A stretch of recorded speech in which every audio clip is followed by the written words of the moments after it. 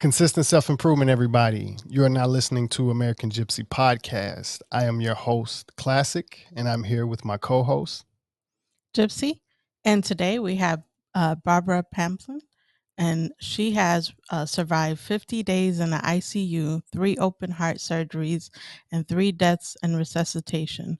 Fueled by her gratitude and joy for living, she's turned it all into a self help book called From Fat, Black, and Unlovable to Beautiful, Powerful Love. Welcome to the show, Barbara. Welcome. Thank you. Thank you. Thank you. Thank you for having me.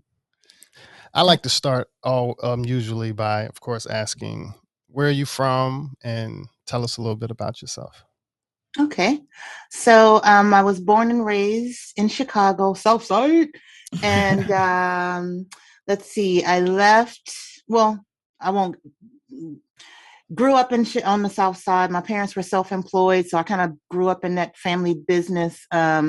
We had a kind of a single storefront, a single building with 3 storefronts. So it was a restaurant, a barbershop, and a beauty supply, which, my father, back in the 80s was such an innovator. He's like, we're going to change this beauty supply because, the industry was changing. I'll just say that.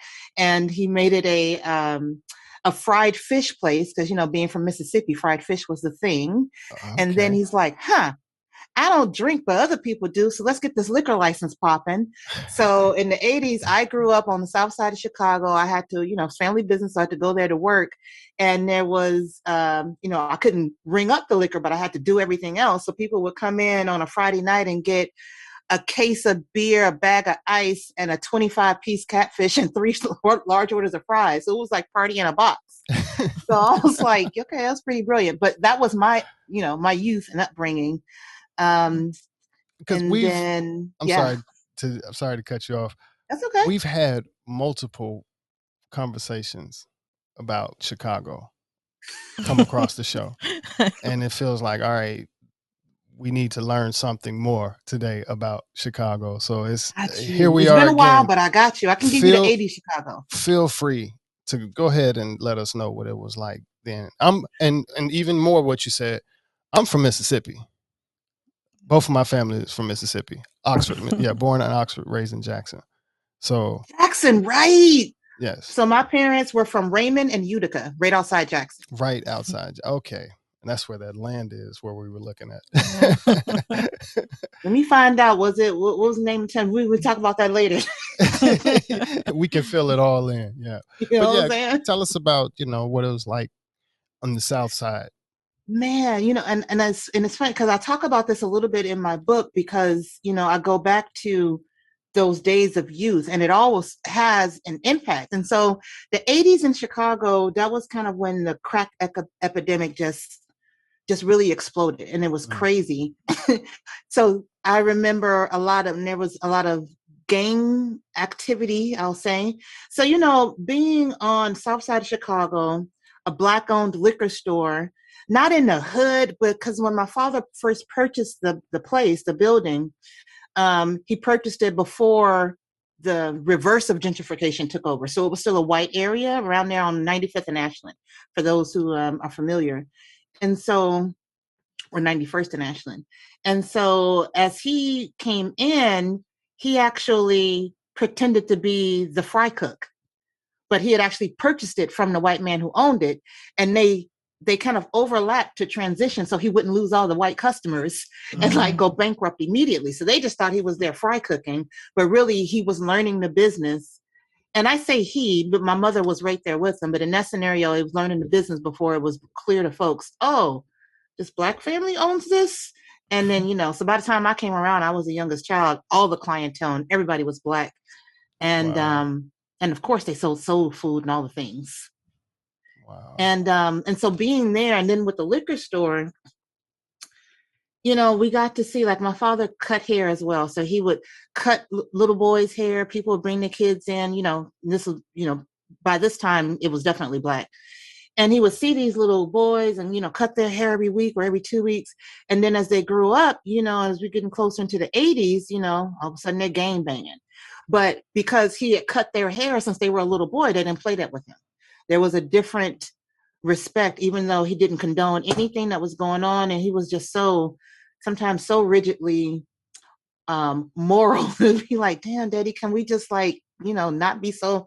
But he was so on that they kind of straightened up when they dealt with him, and just to see that level of respect that he commanded. And being from Mississippi, of course my daddy was packing. You know what I mean? Like, you didn't survive Mississippi in the 30s and 40s and 50s and get out right after Emmett Till was murdered if you didn't know you always had a switchblade on you. You always had a gun on you. You always had a blackjack on him, as he called it, and taught us that as well. And so, he that level of respect was there. So it was kind of weird. I was like, I grew up in the hood, but not in the hood. You know what I mean? And so there was a level of respect, because I'm like, I can't look at you any differently than me, because A, we both Black, and B, you coming in here spending money with me is helping me go buy the whatever gym shoes I wanted to get, or whatever that thing is. So there's, they really taught us to, like, you're not above anybody, because whoever prostitute, pimps, and gangbangers were the regular clientele, a lot of times it's like, we are no different. And I saw them make those choices.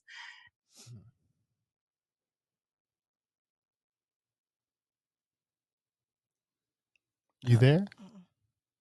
So, okay. These places, but then like 2 blocks away is the straight projects and people suffering. So seeing that all the time was kind of commonplace. And the other, shootings and stuff like that kind of still happen in Chicago. It's wild. And, it was then, but it wasn't like to the degree it is now. When I was in high school, the most thing that would happen, somebody got in a fight, and, it would be like 40 people rumbling, and maybe somebody got stabbed, but it wasn't like a mass shooting. Things like that didn't happen in the 80s for me. But the sad thing is, the other thing I really remember, there was a time of super rats. Super rats. Okay. I think I probably remembered that, then wherever Chicago was famous for big rats. Listen, it was no joke. I have a problem. You ask my children, they're adults now. I could not for a long time watch that movie Ratatouille. It was a good movie. Because I would be like, oh my God, rats taking over, they're cooking food. Because, I encountered a few sometimes, and it's like they had no fear, and they were the size of cats. No joke. No joke. I believe so. I'm in a safe place now. I do remember that as a child, though, that, hearing about Chicago's big rats. Yeah, it was not cool. I don't know how Mississippi has some big rats. It was like a massive city effort to get rid of them. Yeah, Mississippi has some pretty big rats as well. But is that why my parents weren't that phased? Possibly. Seriously, possums. They really look like, they look like possums. That's how big they were. Yeah. They talked about possums a lot, but it looked like first possums. Thing I so saw, they like. When my visit for Thanksgiving, first thing when we got to my mom's house and just standing outside, and look across the street and it's a possum just walking. I'm like, I remember you guys. Yeah. Walking like we was here before y'all was here with what? Yeah, but that's. Chicago is the guy brought it up the other day, one of our guests, about the connection with Mississippi and Chicago. Oh yeah. I talk about that in the book too, because my parents were a part of that. There was kind of 2 waves of migrations from the south to the north. And from Mississippi, Louisiana, and maybe a little bit of Alabama, it's like Chicago was the destination. And what happened was, there would be a couple of family members that went there and, found really good jobs. And then they were like, hey, come on up. Or, as people were looking for a different way to go, and same thing with my parents. They stayed with family, got into those same factory jobs until they could establish, and then moved out and got their own place. And that was how so many of our people winded up in Chicago. So everybody I grew up around, people were either from Louisiana or Mississippi, period. That migration is real. As well as some of the trauma and issues we bring as former enslaved Africans in this country.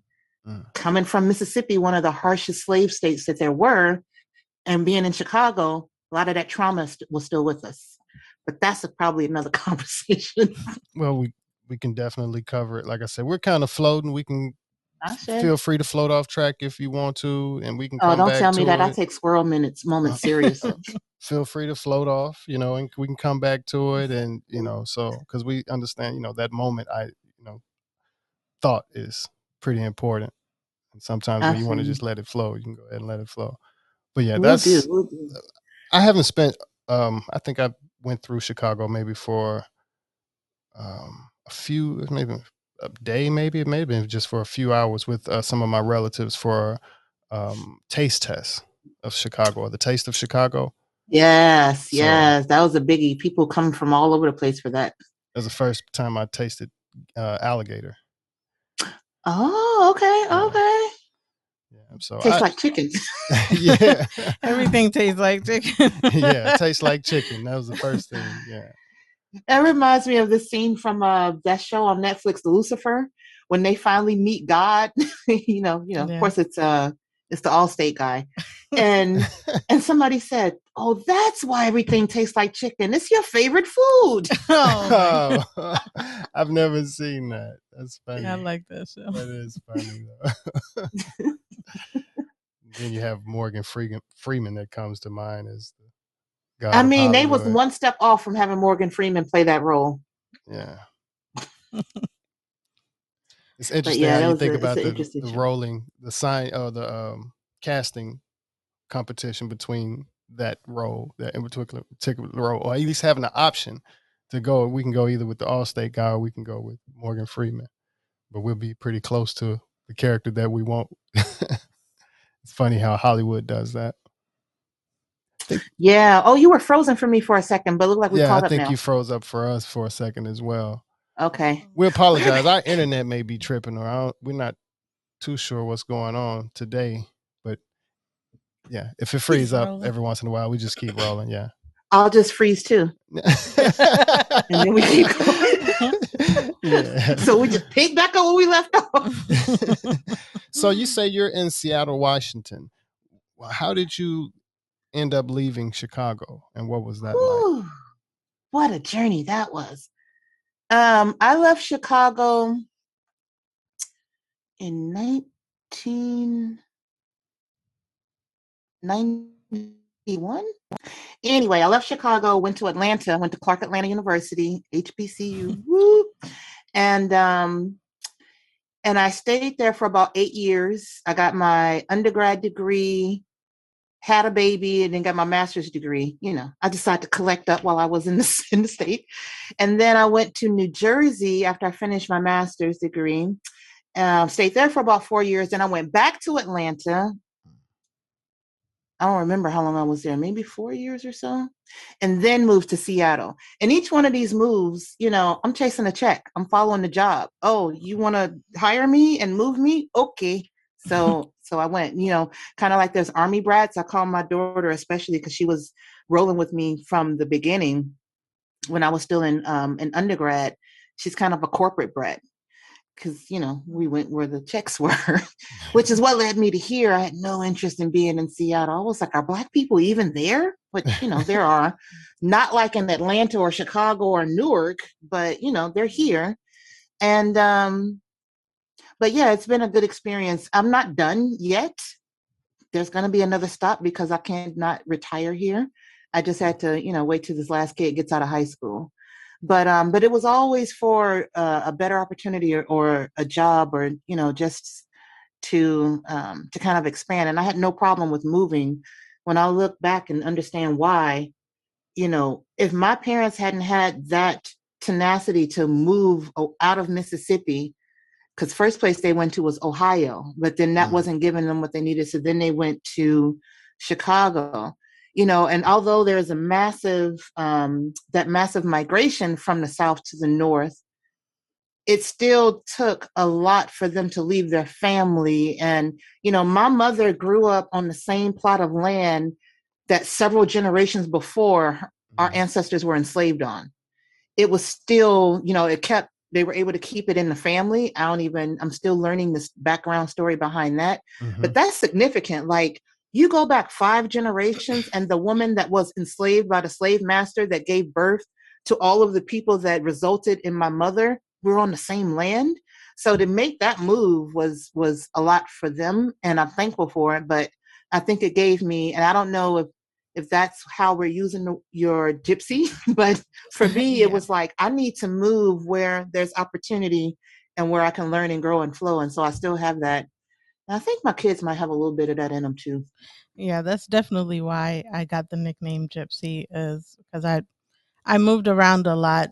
I was born in LA, but I was raised in Ethiopia.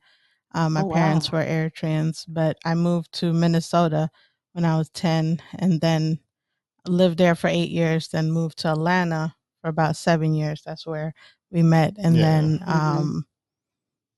DC, Maryland, Virginia, another 4 years. And then now I'm in LA. So, and I've traveled a lot around the world. So that's kind of how um, the I word feel gypsy. you. We're not scared to move around. We Yeah. like experiencing new things. Yeah. And it's so important and broadens your understanding. I was talking with another guy and he's like, with that move, but moving like that, it must give you a different perspective of humanity. And it does, because when I step back and look at all the places I've lived, there's a common thread, but also there's differences. And so it kind of trains you to see what's that common humanity thread in people. And to your point, even traveling outside of the country, we don't even have to speak the same language as long as I can tune in on Yep. the humanity in you, sign language, pictures, smiles, thoughts, all of that we can still communicate. We can still get Yeah. there. Yeah. Although it did mess my head up one day. I was traveling this when I was in corporate, and I think I was in the airport in Amsterdam, and this Black woman walked up to me and she's speaking another language, and I'm like, I don't speak that. So she switched to another language, and I'm like, I don't speak that either. She switched to another language, and I recognized that one, it was French. But I'm like, I don't speak French. And then she came to English, and I felt so like a dumb American. I was like, Yeah. she's switching up like a freaking translate app, and I'm sitting there like, I don't even know. And all she wanted to know is why the plane was delayed. Yeah, that's very common where I come from. Like most people Yeah. know like several languages. And I I'm need like, to know another language. Yeah. It's like we grow up here, we barely, English is just weird, period. But Yeah, we should definitely know that's multiple again, when you go languages. outside the country and outside your comfort zone, it's like, wow, like we have the superiority complex in the US, but nah, you are not, you're not that. And it's funny to look at it as I even look at it now. It's like, why? And I think it's even more of being blessed as well, being in the US. You could say that some of the other circumstances where people are kind of forces them to have to learn two languages. Agreed. Mhm. Colonization to begin Because with. I guess even looking at myself, like, the discipline wise to completely learn and master language, and I'm definitely in a bunch of environments with, where I can pick up or use the language, but Mm-hmm. it has been my lack of discipline that has stopped me from mastering another language. And it's also because I have not been forced to have to, learn a language just to Mm-hmm. communicate or just to even get a job or just to do certain things. But, so It's I very can true. see that may be one of the reasons why a lot of us, we don't, as far as know. Like, dang, we could at least do Spanish. Yeah, yeah. I'm in LA. I'm like, I'm supposed to, and I've You know, start the book, but I just, it's like, come on, complete it.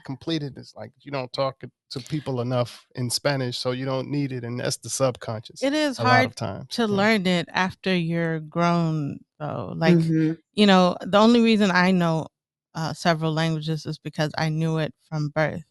So it's Right. just a lot easier. But learning, I've tried to learn like French and Arabic, as an adult, and it's hard to keep, the discipline. And if you're not immersed in the language, in the Right. country. So I told myself, when I go to that country, I'll spend extended period of time there to learn it, because it's really hard to like teach yourself or Yeah. yeah.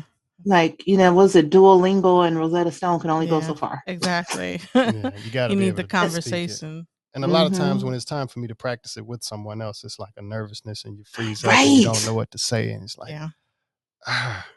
so that's one of the But you got things to that I try. But that's the realized thing once about I little come to. kids; they'll give it a try and maybe even butcher it up. But they're gonna keep trying until they get it, until Yeah. what they're trying to communicate is gotten across, and they Yeah. get whatever need that is met.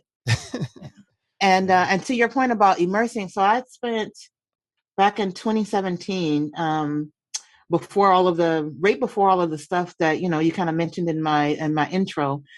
I had spent 3 weeks in Salvador Bahia, Brazil. Mm. And for 1 week, for the first week, I went by myself. And then in the next part of it, for the last 2 weeks of it, I was with a group. So we were traveling and doing things together. But that first week that I was there, I had my Google Translate app, and I had been practicing on a Duolingo just so I could know basic stuff, like be able to say I don't speak Portuguese or Yeah. that I'm American, or to ask for things like I had that basics. But what I noticed is after the first week and then after the full 3 weeks, I was able to communicate some of those things a lot more fluidly than when I first got there. And I was actually starting to learn more. And I was like, oh, this is what that immersion does, because if you're trying to order some food, you're going to figure it the frick out. Yeah. Or somebody and numbers are universal. And I learned how to say, I don't remember it now because it's been a while, but when a waiter or somebody wanted to sell me something on the beach, I would learn how to say, write down how much it is, because a 4 is a 4 in every language, unless there's another way to write numbers that I haven't found, but I don't have to translate that. Just write it down. So I know what I'm dealing with.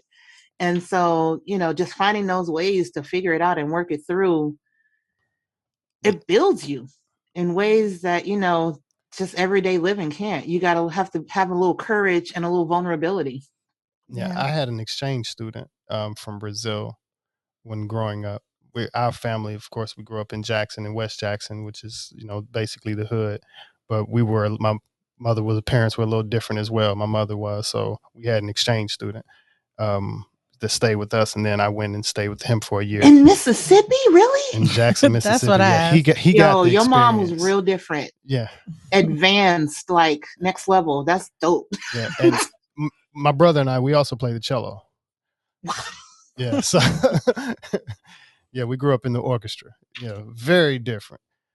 So when I was 15, I went to Brazil for a month, and Wow. like those small words still stuck with me, even though I lost some things, from like you said, as soon as you said, it's like, oh my God, I know how to say that, no falo Portuguese, yeah, that's one thing that stuck with me. Yeah. But so yeah. Oi, What part of tudo bom. Brazil did you go to? I was in Araras, and it's about 2 hours west of São Paulo. Yeah, Okay, got Araras. you. Yeah. I'm And acting like, I know where that is, but yeah. a lot of people don't. Yeah, even a lot of Brazilians don't know where it is. So But that means you got a for real experience. oh yeah, it was, man. I still have to go back. Yeah, we're Yes. probably planning to go back this year sometime. He keeps stabbing at me on when I'm coming, but Yeah. it was a priceless experience. My brother got a chance to go, and like I said, I didn't speak the language either, but it was still that shining of American, and so didn't have any One of kind the of things that problems. stood out to me that was so amazing, like I knew that, for me being in Salvador Bahia, that was kind of the epicenter of the slave trade. And they, for much longer than it was in the US, they started going to Brazil 100 years before they started bringing the slave ships to the US. And, things operated differently. And so they kept a lot of their African culture, and you can see the influence of it everywhere. And it would always amaze me because people would walk up to me speaking Portuguese, and when I would tell them that I was American, or I would say that I don't speak Portuguese, but they could clearly hear my accent, they would be like, Americano? So I looked like them. Yeah. They thought I was one of them, and the reality is they are, and we are, because it could have been the same family on the shores of West Africa that got taken to 2 different slave ships. And so ancestrally, you are my cousin. And I'm sure that happened a lot. And just walking around with that reality was just so powerful. Like, this is a whole nation and they all look like me. Not like what you picture when you think about Brazil and Rio de Janeiro, but like Right. Salvador. They blackety black. Right. Like, for real. It was same So, thing in Peru as well. Like, I was surprised at how many people look like me. You go to some neighborhoods, it's a lot of them. So there's a yes. lot of influence down there. That's why I don't subscribe to that term minority. We are not the minority. No. Only if you not at keep all. dividing us up. You I don't even can- use that. Yeah, Nope. you can go to the South right now or even just type in, what's the population of Jackson, Mississippi, or what's the population of this? And they're going to give you the numbers. And it is don't look nothing like a Nothing like the minority minority. type of place. So, no. And then when you start looking at that globally, Yeah. dude, they got us duped. Nah. But yeah, I'm talking about the numbers definitely don't match. And even something you mentioned earlier, I guess, to go back to the family history. You said you were going back into generations to see, and we also did that with my father's family to Mhm. kind of just see where some things were going. And yeah, we still had land back then, and there's this kind of similar story, which is weird that the slave owners gave us the land, and it's like, okay, we're missing something here. Yeah. Where Man, did the I got slave some owner questions go? out to some relatives now. Like, what was in there? What was that? What was happening? Right, because that's, I guess, as I think about that now, where did, I guess they say if the slave owner passed away and left the land, and you were, or our family members were either sold or given, then how did we get the land? Where was the sympathy that, okay, we're at least going to give you the land? We like that. Something doesn't make sense there. Yeah. And we even, for my particular family, because my uncle, one of my great uncles, did the research, and he explained that he learned as an adult why we weren't really able to, why they weren't able to go see the burial sites of the grandfathers and things like that, or their ancestors, and to come find out as an adult that our family members were buried in the same cemetery where white people were buried. And they were trying to do the math, because to be buried where the white people would be buried, you have to be quite a high status. And a lot of the families, the names in the streets in Oxford, a lot of them are some of the families that's still there in the city. So Interesting. it's a mix up. It's a weird. There's an walk aspect into to the history. history that we're not being told. Yeah. And that's why we're kind of trying to piece it together by asking a lot of elders. Who sold you the land? Yeah, just what was going on. If the story wraps up to what they say the story was, then how did we get the land? And some of, like, my father, I talked to him, the mother's passed. My father is still with us, and unfortunately he has dementia. And so for him to go back to being 5 years old in 1939 is very easy for him, and the memories are vivid. So we talk because it's comforting to him, and I learned stuff. I learned so much that as a kid growing up, he would have never told me, like, for real. I say you should record those conversations if you can. Actually, that's a smart idea. It is I've just something been kind that, of writing them, but I did that with the conversation I had with my great uncle, and I'm able to go back and listen to it, and still listen. Little things I missed here that he said that definitely connected some dots. Emotionally traumatized from, I can look at my father's, life and see, some things differently. And a lot of us now, and what's funny is that I can care about it, but the rest of my family, certain members, nobody really cares. There's not enough time. We haven't had enough time to really kind of, certain people haven't had enough time to really think about it and dive into it and see, where your family go back to, what your great grandfather did, what your great great grandfather did, and how Mm-hmm. how the land shifted hands, or how our family left from over here and came over here. Like you said, Mm-hmm. you left Like there's a Mississippi, went up to story behind all Chicago, of it. and there's a reason, there's a fear, there's a hustle there's a secret. There's a lot of things in the history, or at least just Mm-hmm. knowing the land, basically. And the stories that land can tell. So before I go there, I just want to say in reference to that, there's other family members that aren't interested. There's always like, that's your charge. Yeah. That's the thing that has been given to you, because there has to be someone to keep the ancestors alive. Because the reality is, man, if they didn't survive what they survived, we wouldn't be here. And not one of us, I can't stand it when people say, I'm not my ancestors. No, you could never be your ancestors. Yeah. Because they survived horrendous conditions, but still found a way to have babies and nurture them so that more babies could be born, so your ass could be here. Yeah. So we got to honor and respect that. And, we're taught, conditioned to not, but there always has to be someone that's going to keep it alive and that's going to expand it and give light to it, especially now, because we've been going through things as Black people in this country, as Black people on the planet, as humanity with coronavirus. Like, we need to go back and understand some things on how we got here, the good and the bad. So I commend you, and I'm thankful that you're doing it. And we're going to talk after this, because both of our peoples from Mississippi, somebody knew somebody. This is not an accident. Yeah, that's very possible. Like, for real.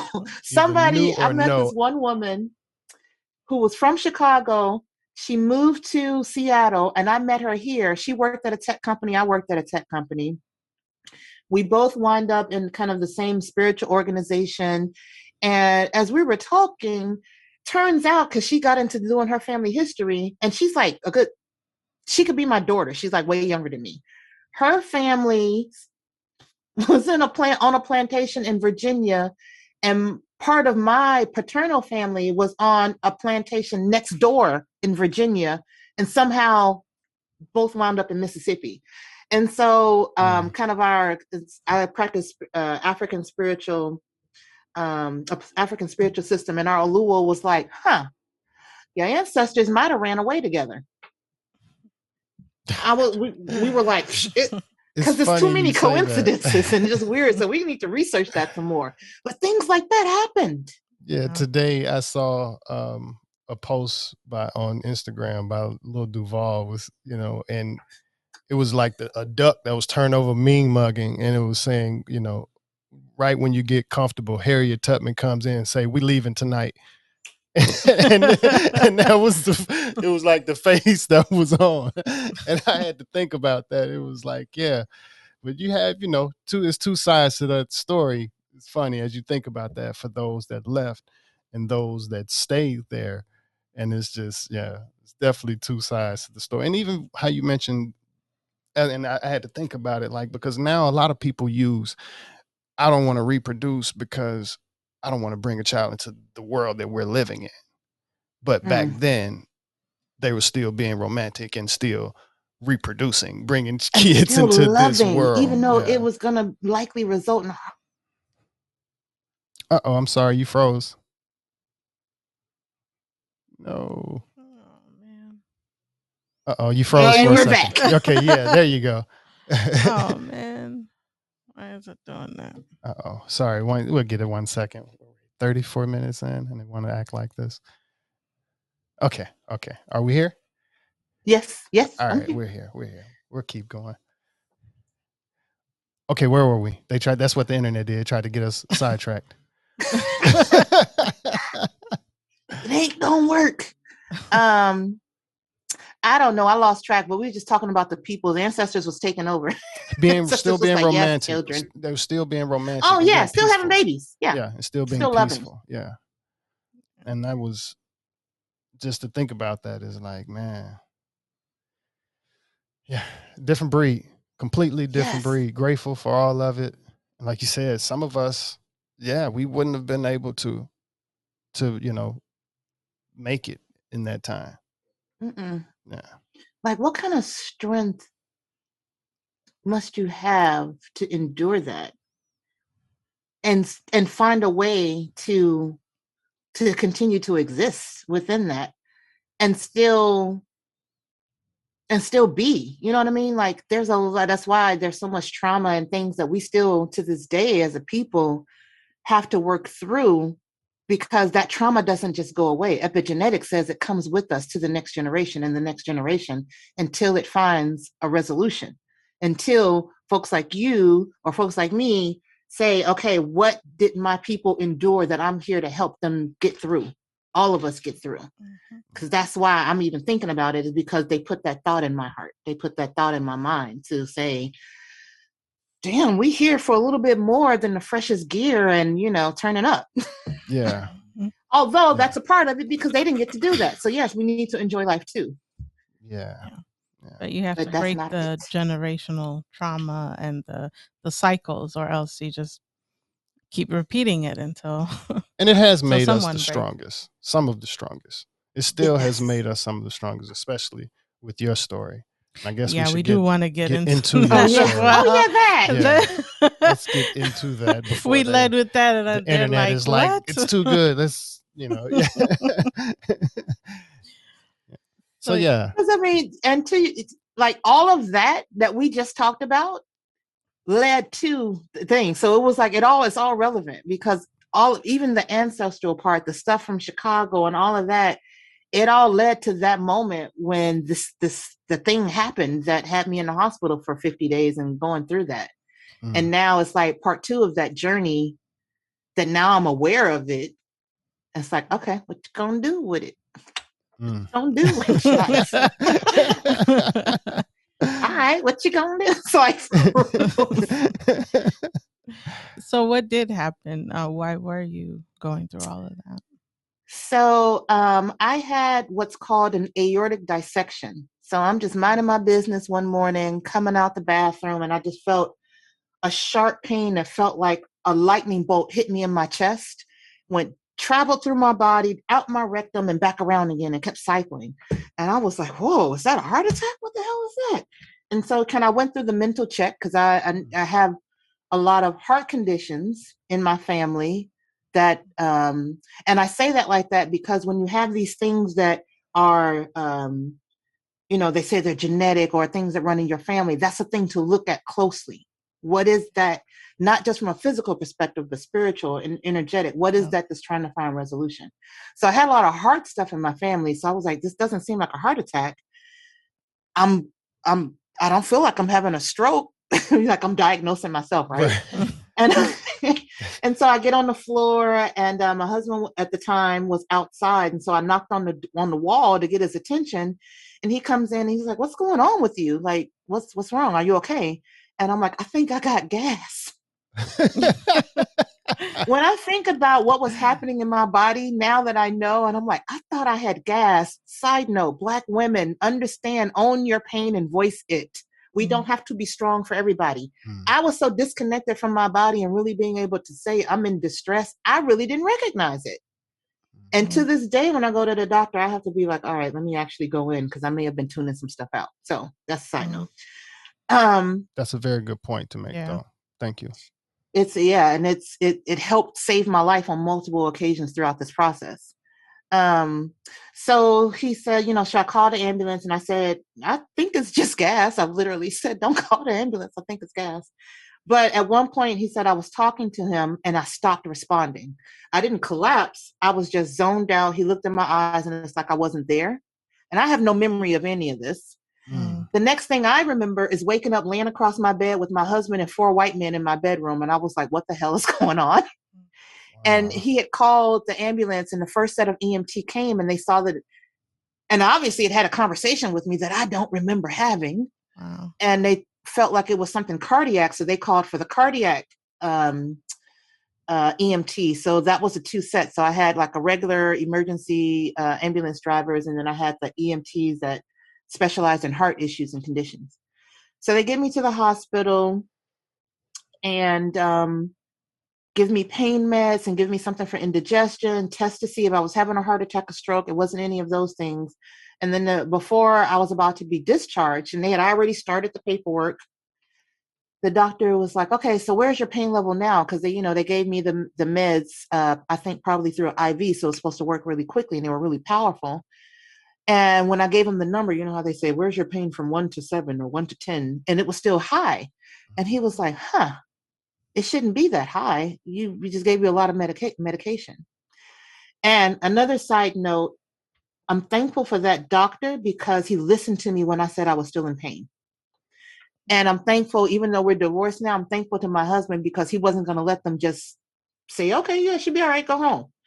So then when I said that my pain was still where it was, he said, let me do one more test before we discharge you.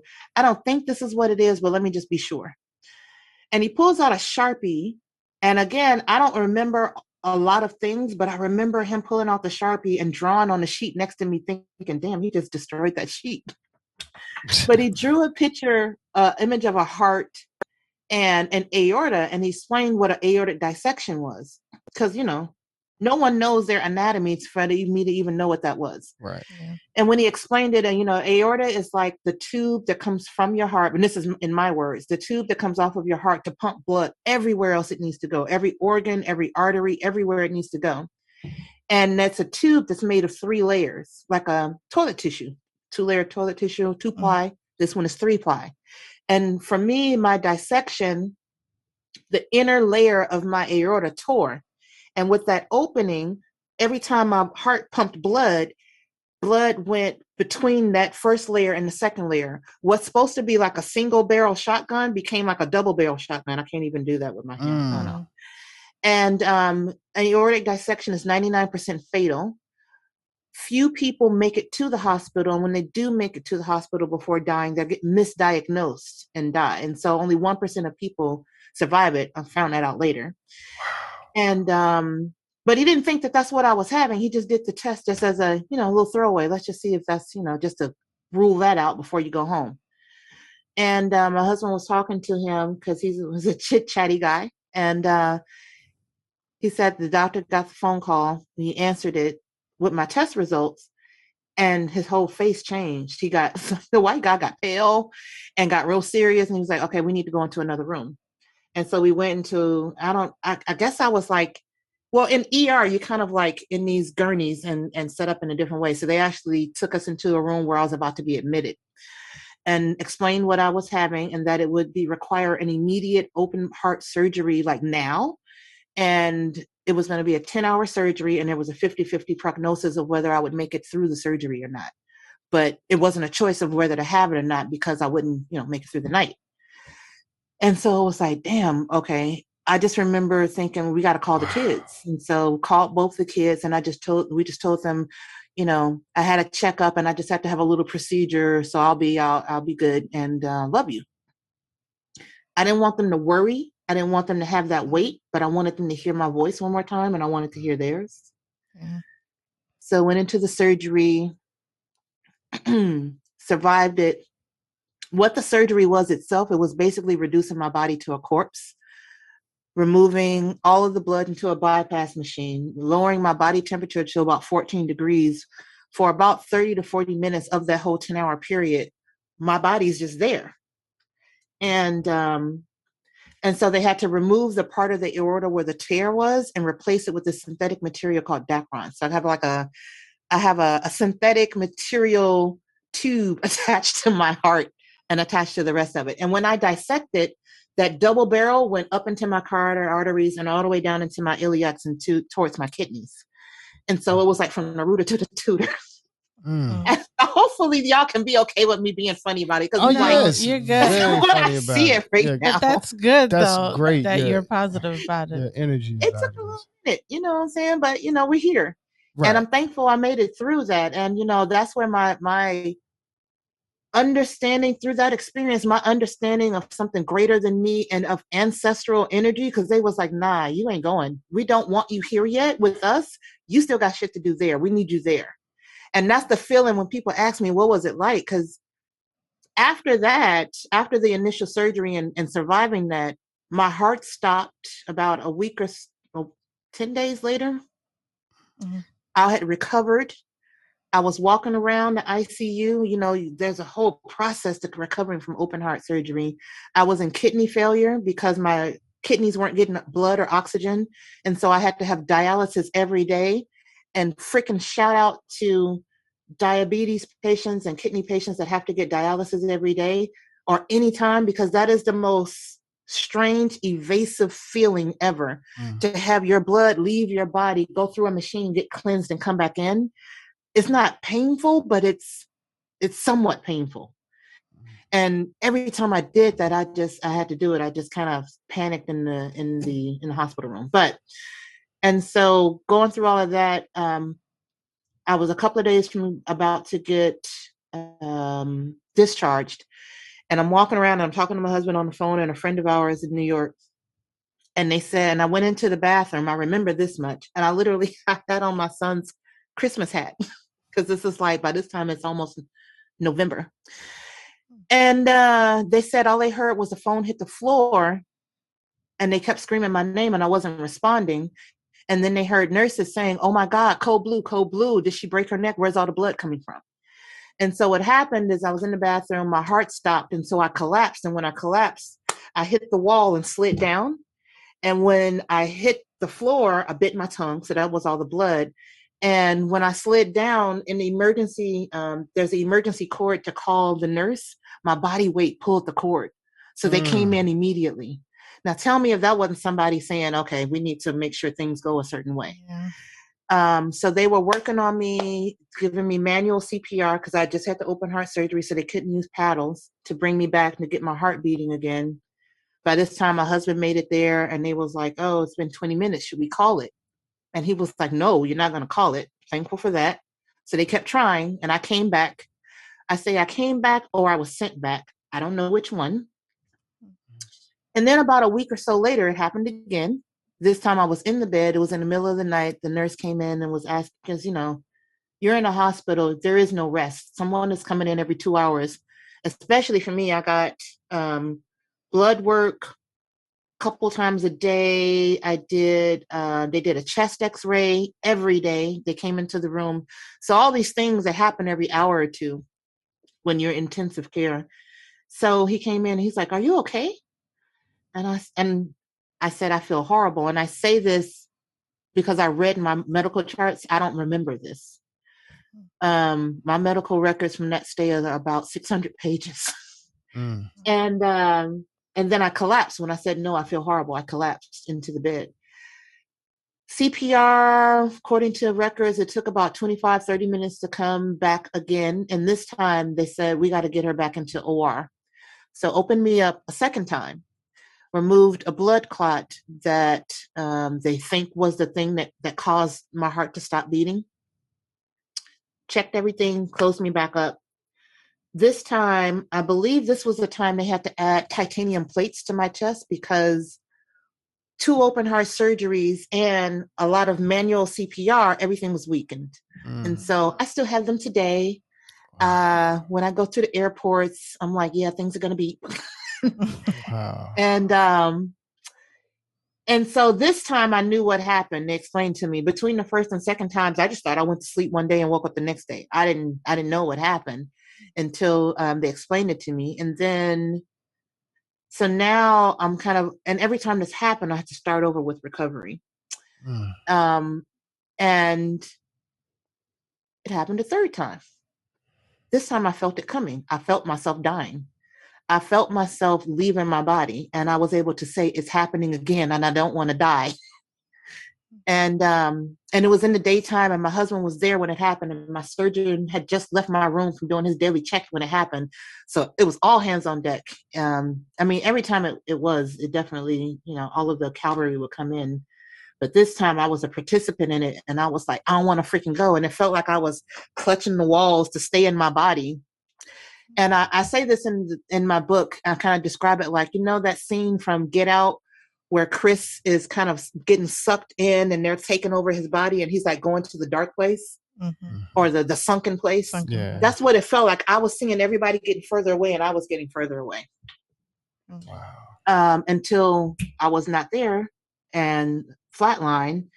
And even, because my husband was there and he said he was kind of helping me to breathe and telling me to stay in my body, but he could see me leaving, even just looking in my eyes.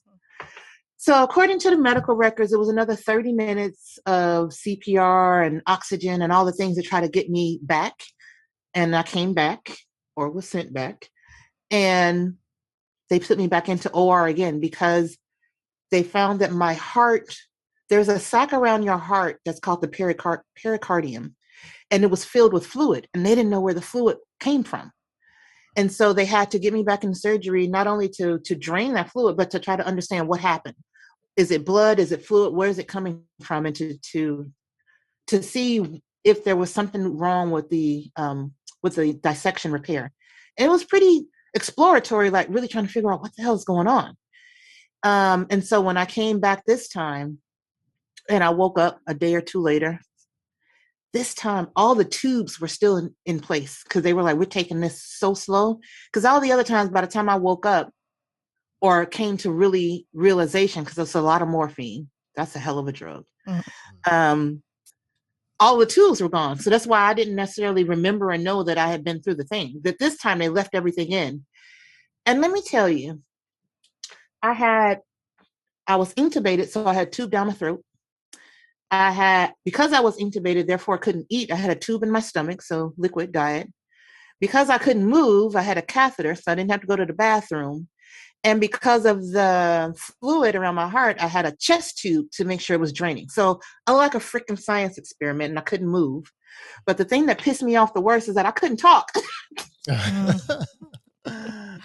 And so, side note, when people are just this whole thing with COVID, I'm like, you don't understand how uncomfortable it is to be intubated, to have a tube that you rely on to give your lungs breath, to not know. And, they would take it out. When they eventually took it out, I still sometimes had to have like the little oxygen tank next to me, just to feel like I wasn't panicking, like I can breathe, because breathing on my own was so difficult. That is nothing to play with, to not know if you can take your next breath.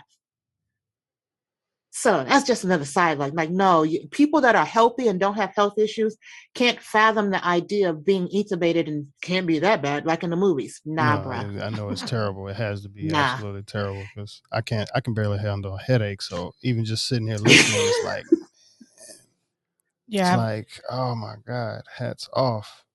It's a childbirth, all the things. So all of it. You can just imagine with this pandemic, I was like, oh no, going in lockdown. Y'all can deal with all of that. I'll come back out when it's when things are better, which things are a little bit better now. So I take calculated risks and do all of the things. But anyway, side note. So yeah, I survived all of that. And some things that stood out to me is, one, no one is in intensive care that long.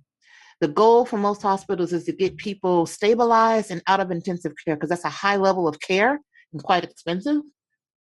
But they couldn't move me. So 50 days in intensive care with nurses 24/7. And each time, maybe you get one nurse for every 2 people when you're in intensive care.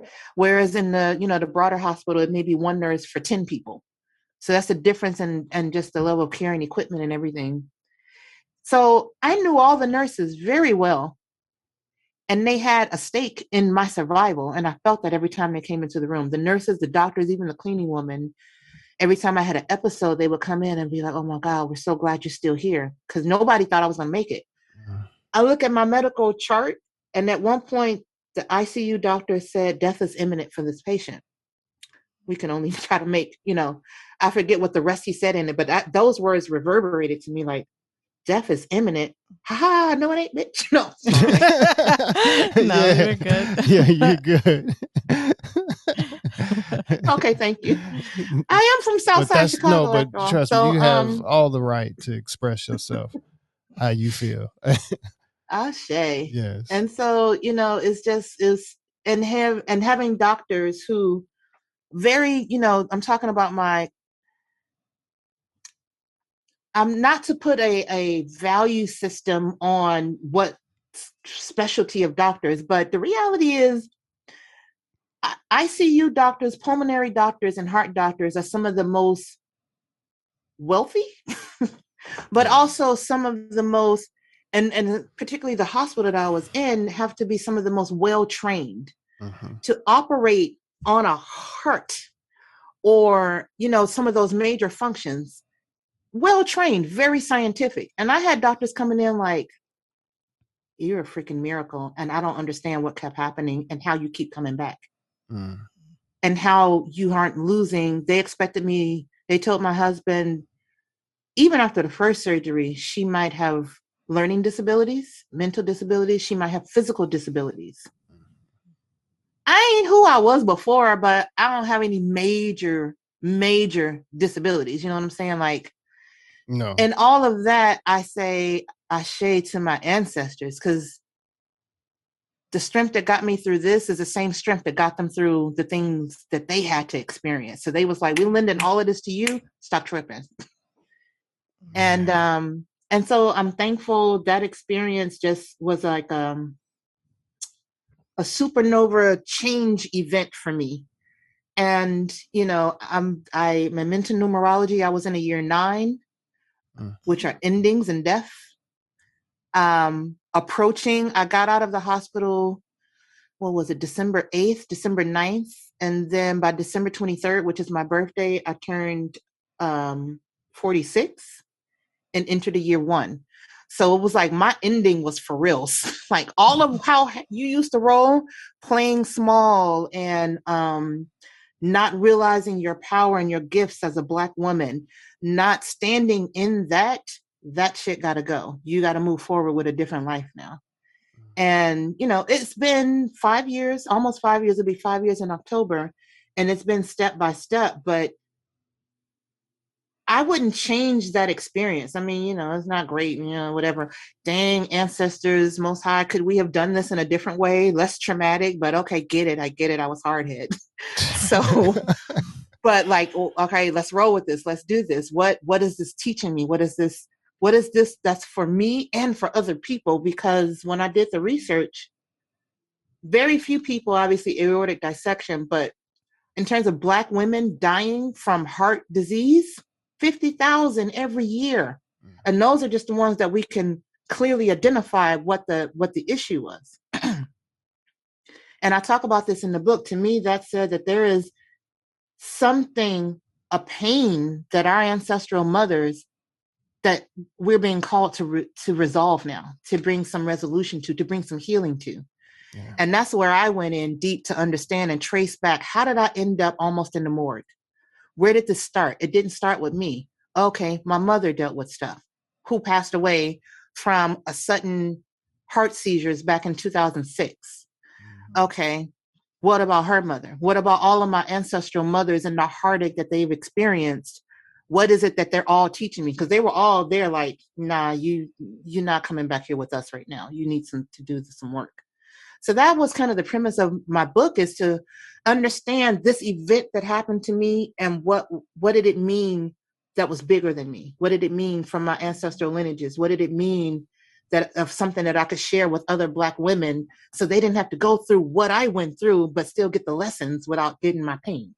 Yeah. And so that's been the work. That was the book. That has been the work since then, with my website and holding events. I actually have a few more books that are in the works. Some are anthologies with other women right now. And one is a follow-up on my first book, because healing doesn't stop. It's a spiral.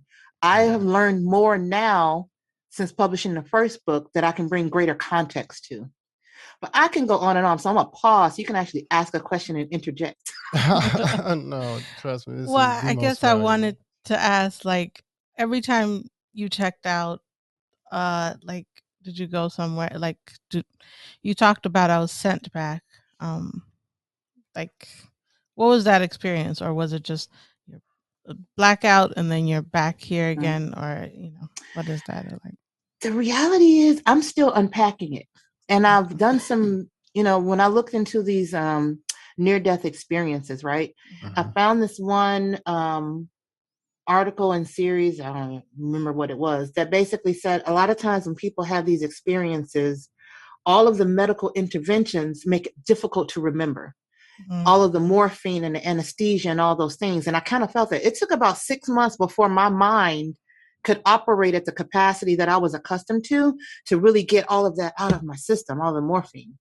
So, but at the same time, I vividly remember what I thought were hallucinations. Mm.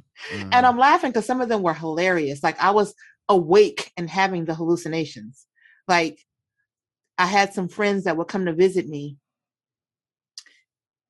And somehow in my mind, when the nurses came in, they weren't actually nurses. They were my friends in disguise because they wouldn't let them come visit me. So they had to disguise themselves. And there was at one point when I asked one of the nurses, "Can I see your ID?" And I looked at the ID and I looked at my husband and I was like, "See, this ain't her."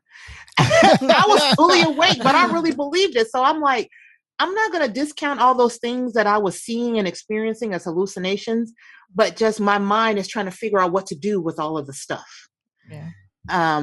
But I do I don't have a clear memory of that, what happened, where I was on that other side. But I get a very clear, and I talk about this but a very clear feeling.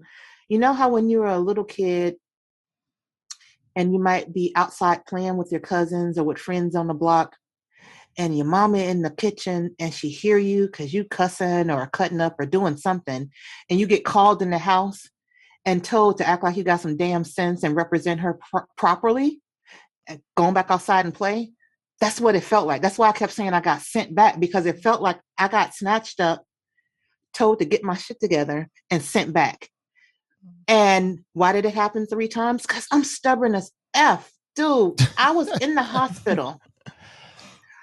I can't even barely think straight. And I'm on my iPad trying to order Uber Eats for my son for dinner because I got to make sure he eats dinner, even though it's a lot of other grown people around that can just take care of that. I was determined I was going to be the one to order the dinner.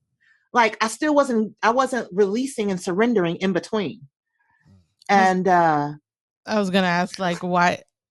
I'm glad you said that, because I was going to ask, like, why you kept going back and being said there was something you were stubborn about, clearly. And then apparently you learned. And yeah. And, and still learning, because surrendering is an ongoing process when you're used to forging ahead or controlling things or doing things because it got to be done. Like, this wasn't one that I could do. I was in there. I told the nurse, "I think I need some dialysis. Can you order that for me?"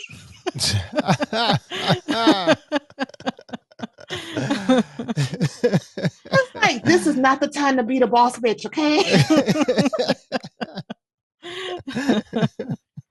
So, if I was like in the ancestor realm looking at me, I'll be like, what the hell is she doing? You need to talk to her again. Come here. No.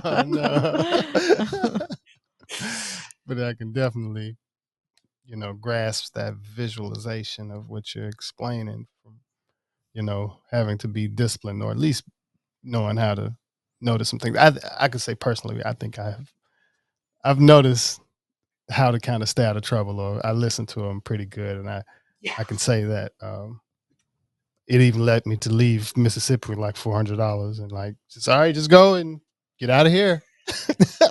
you got to get out of here though, so it's amazing to hear it, just to hear. Like I said, I still can't even think about how you made it all the way through. I'm sitting here like, all right, I'm talking to her, so she survived it. But during this story, it's like, why is there like, I don't think she's gonna make it. Well, she's here. She made it. So that's really how intense it is. Like, oh my goodness, But yeah, it's definitely. But it's magic. Like the way you took it, it's like, oh, there's a lesson. I'm supposed to learn a lesson from it. Okay. And versus like, oh, why me? And all of that stuff. Yeah. Because I guess my philosophy always was, or at some point evolved to this: there's no way, if my divine right, and I don't care what religion you follow, we weren't created to suffer. Yeah. So if I'm suffering, it must have a purpose. Yeah. Yeah. And it's my job to figure out what that is, or the suffering gonna keep trying to get my attention. And I want this shit to stop. So let me go and get this lesson. And more importantly, honestly, once I got through things,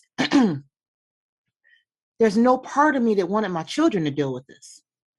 So this gonna stop with me. Like what I gotta do, what we gotta do, because there's no way I want them to deal with any parts of either, whether it's a dissection or heart issues or any kind of major thing that causes you to have to reshift and rethink. Let me do that for them, for all of the people that I'm genetically connected to. Let me solve this thread of the equation, because it's come up for me, so it's mine to do. Let me do my part in that. Otherwise, and again, I practice African spiritual tradition, and so that idea of reincarnation back through your bloodline. Otherwise, I'm gonna come back in a few generations and have to still deal with this shit. Nah. Once I you want to deal with some understand- new things. We want to handle this now in this life. Yeah. It's like once you understand reincarnation and karma, it's like you understand, like you go through life a whole lot differently. You're like, I'm not trying to come back. No. Like, not with this thing. I want to be dealing with, like, oh my God, how do we get plants to grow bigger? I want some other issues to deal with. Yeah. And I can tell from your energy that you're pretty much grounded in love, even with you saying that one of your things was you still wanted to order food for your son, of course, meaning, of course, you're centered, of course, off the love for your kids and your family and life in general. Was that something that you grew up with, or did you grow up in the church, or did you grow up, I'm sure your parents saw it. Some of us are all different. Of course, you could have siblings and they still won't vibrate the same way you vibrate with love. So what is one of the things that help you with staying grounded with that? I think it goes back to me from literally my conception. It was my purpose. My brother, I had four older siblings and only one brother. My brother, my family was on a vacation in Indiana, outside of Chicago.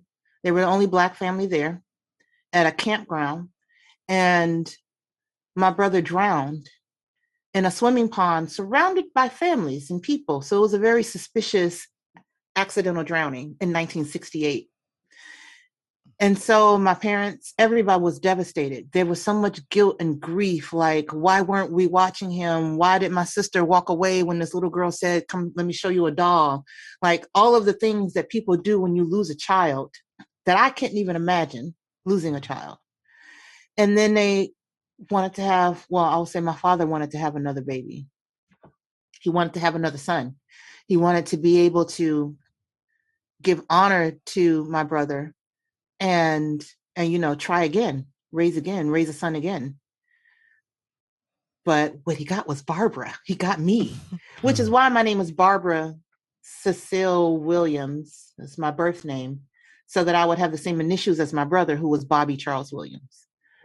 And so I literally was born out of this need to love that child that they lost. Now, with that came a lot of guilt from myself, because I'm like, damn, somebody had to die for me to come here. So I had to deal with a lot of that in the first 20, 30 years of my life, learning to love myself. Wow, that's precious. But coming in, that was the purpose. I realized, again, after a lot of therapy and a lot of things, that my purpose in coming into my family was to bring love back into the house. And part of my challenge, I had to find my path back to loving myself. Because a lot of years I had major depression. I did not love myself. I would argue that even when this happened, I didn't know how to love myself. And that's been part of the challenge that I've been given, is you got to learn how to love yourself, because that's the beginning of everything. And so, yeah, that's my foundation. And then how do I keep that alive is doing things. So it's so weirdly simple, but also so hard to do, doing things that I love to do. Doing things that bring me joy.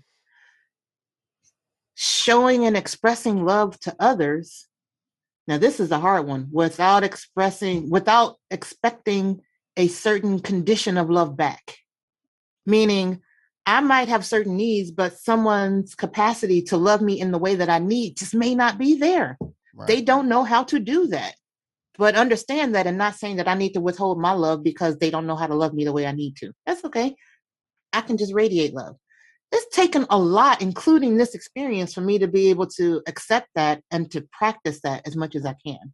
And I say as much as I can because if I was done, I probably wouldn't be anymore. I would just like levitate off into the space because I wouldn't need human experiences anymore.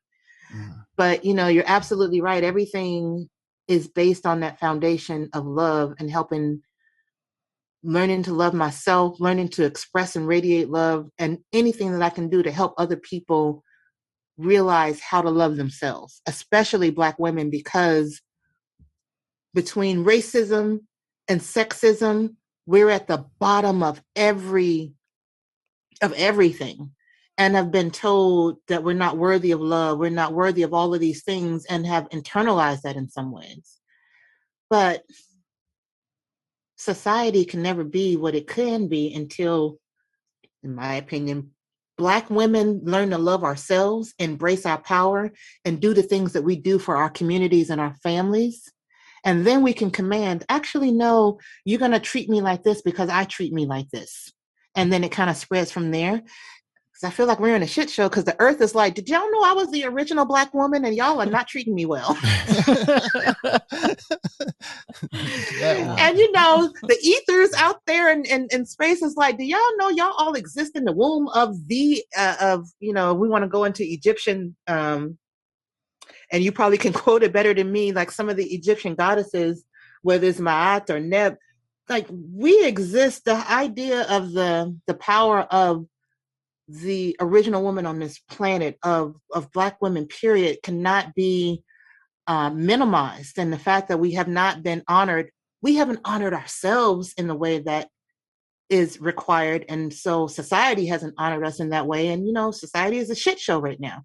So in my opinion, I got to do the work for me, heal me, help sisters heal, meaning Black women, help other women heal, and then we can get some balance to this place. And you also still let me figure out how to love me. You're helping Black men heal, trust me, as well. Because, man, that story, yeah, you got to stop complaining about stuff. Basically, that's a very, very thing. It's like, yo, no, don't complain about nothing. Get it done, get it done, and it's funny that you mentioned, I guess, as far as one of the things that sent us into the history dive of my father's side is that his father, amazing swimmer, mysteriously died when he was 2 years old. And that was been one of the things that, like, all right, I got to learn about this guy, and then just at least learn from, go from there and figure out some things. But yeah, that's exactly. Yeah, it's definitely an energy there. And it may not have, of course, it was there as far as when they lost him then. But even now in my life, it's something that I've always been attracted to, at least knowing, more about my grandfather. And it's definitely some type of energy connection dealing with, the bloodline. I agree. Yeah, something about the water. It's almost, and I'm off the cuff right now. All of it's been off the cuff, but I haven't really clarified what it is, but there's something with, it's almost like my brother was sacrificed to the water, but not really. That's not the right word. Like there's something energetically with the water and drowning and suns. That's why I was like, I haven't worked it all out, but there's a connection there that I'm trying to understand. And, I know it'll probably come to me in the middle of the night sometime in a dream, and then be like, oh, that's what that meant. And behind my grandfather's death was created the family rule, never go fishing on a Sunday. Wow. Which had, as you know, growing up as an adult, and this was, you know, out of respect for my grandmother, who's passed now, but that was something that, you know, was taught to us.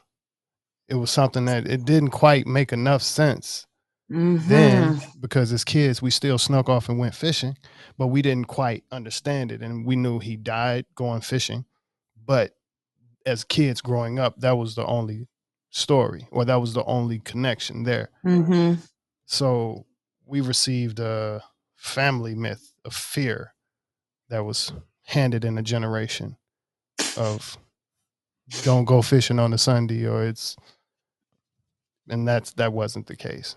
Mm-hmm. And it was, you know, it's been a learning process, and a opening up. It opens your brain up to kind of realize, and we're all lifeguards. Oh, my siblings, there's 5 of us. We all were once upon a time certified lifeguards. Wow. See, your mama wasn't playing. I see. Yeah. She's So like, y'all gonna get up out of here. You're gonna do some things. You're gonna explore. you froze up. Oh man. Are you there? We're frozen. Shoot. Maybe it's not our internet. You there? Yep. We're back. Okay, we're back. I told you, I That's just freeze when I 116. see it happen. I just stay right there. Okay. Yeah. But that was one of the, yeah, she did make sure, as far as we're lifeguards. And something, like I said, she came and visit last year. Just turned 70 this year, but she swam in the pool with us here. You know, so that's something that, you know, we definitely, and yes, black people swimming is a stereotype. I was a lifeguard, you know, in the South, barely had to save 1 or 2 kids. You know, no, that's just a stereotype. All the kids swim real good. They, for $1, they go to the pool, they're exposed to water. Yeah. But at least used to be able to. Mm-hmm. City pools are now, a lot of them, I think, are closed. In that in particular city, that's another conversation as well. Mm-hmm. Yeah. Access to things. Hello. Yes. Yeah. Yeah. But it's quite a, you know, it's quite a mystery. Some of the powers that our DNA hold, traumas that it holds, the like I say, even for you to be able to live and understand and experience and kind of be able to become aware of what's going on this in particular rock. A lot of us are becoming more and more aware of what's going on Earth, and the connection between like Mother Earth and everything. So that's something that I hope a lot of people do grab from this episode, and kind of grab from the podcast. And one of the reasons we have a platform is to kind of share a lot of energy, learn from really all kinds of the, you know, everybody of the world. But we're definitely, a lot of people are definitely asking questions and want to know this connection with, you know, mind, body, and soul. Absolutely. And how to use the magic that you know we've been lied about. Because it's definitely like, come on, look what we survived globally. Yeah. Look what we've survived. We still here. We still here. Like, that's some biblical. I'm gonna just talk how I talk. That's some biblical shit. Yeah. It is. I'm telling you, it is. Like, what? And something you said reminds me, and it's like, dude, I swear we got some common ancestors somewhere. In my book, one of the chapters, I talk about plantation proverbs. And it's these phrases that we grew up hearing from our parents, that they heard from their parents, that they heard from their parents, that started on the freaking plantations, that have a completely different context and meaning now. Some not so beneficial because we don't need that. Yeah. And, you know, like one of them I talk about was this idea of, this is a common one. When you Black, you got to work twice as hard to get half as far. And that is, it's still absolutely true. But I talk about what that did to me mentally, that pressure that placed on me, even, you know, not that long before I had the aortic dissection, this idea is every time I walk into this corporate job and I'm the only Black person, and I'm busting my ass, I'm doing the work, I'm coming home, I got my husband taking care of the kids, I'm coming home and putting in more work till 3 o'clock in the morning, and this white boy is gonna get a promotion and a raise, and all he did was repeat the same shit somebody else said in the right room with the right people. And, I'm not saying that they all are like that, but that is, that's the common thread. I'm literally putting in the work. So it's not, I had to learn, is it the hard work, or do I just need to be more strategic, or to actually be successful? Or do I just take a step back and say, maybe I don't give my brilliance to corporate America anymore. And I, live within smaller means and do something else. So those were a lot of the decisions I had to make. But that idea of, I literally got to work twice as hard to get half as far, gave me so much pressure and had me working so hard. And, it just wasn't beneficial for me anymore at this point in our lives. And there are a few other things like that, but that don't go fishing on a Sunday, man, that's another plantation proverb. Yeah.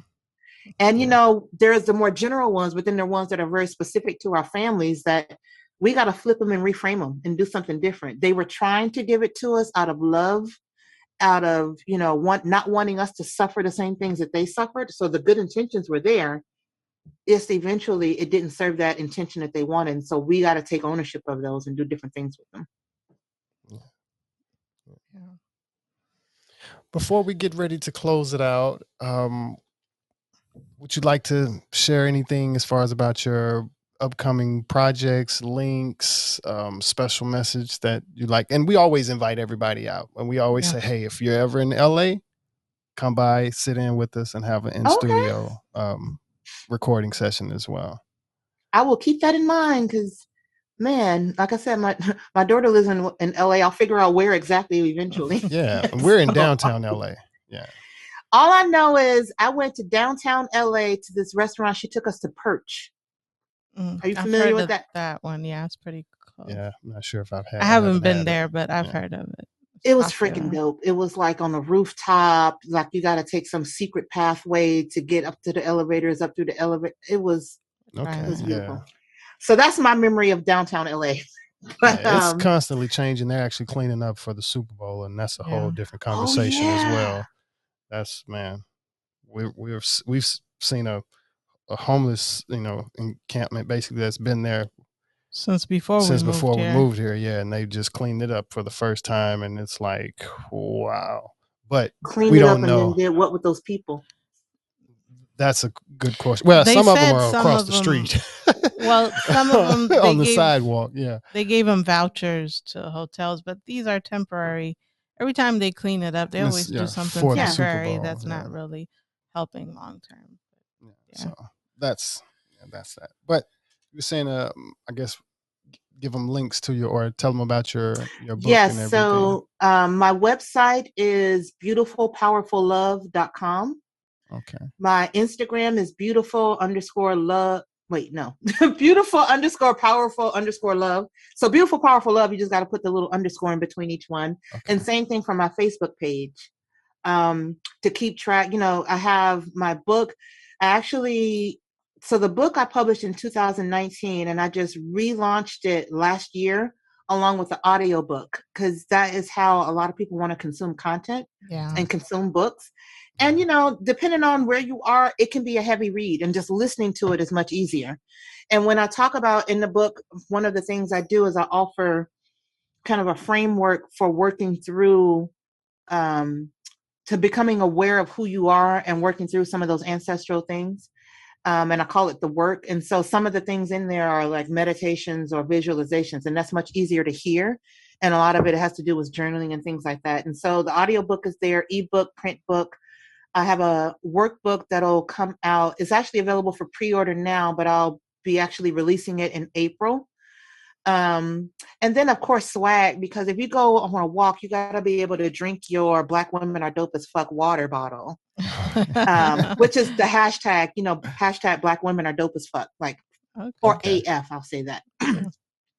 So there's swag on there that reflects that, because again, everything is about remembering who we are and from which we came, and literally the power that we have to change our lives and to change the world.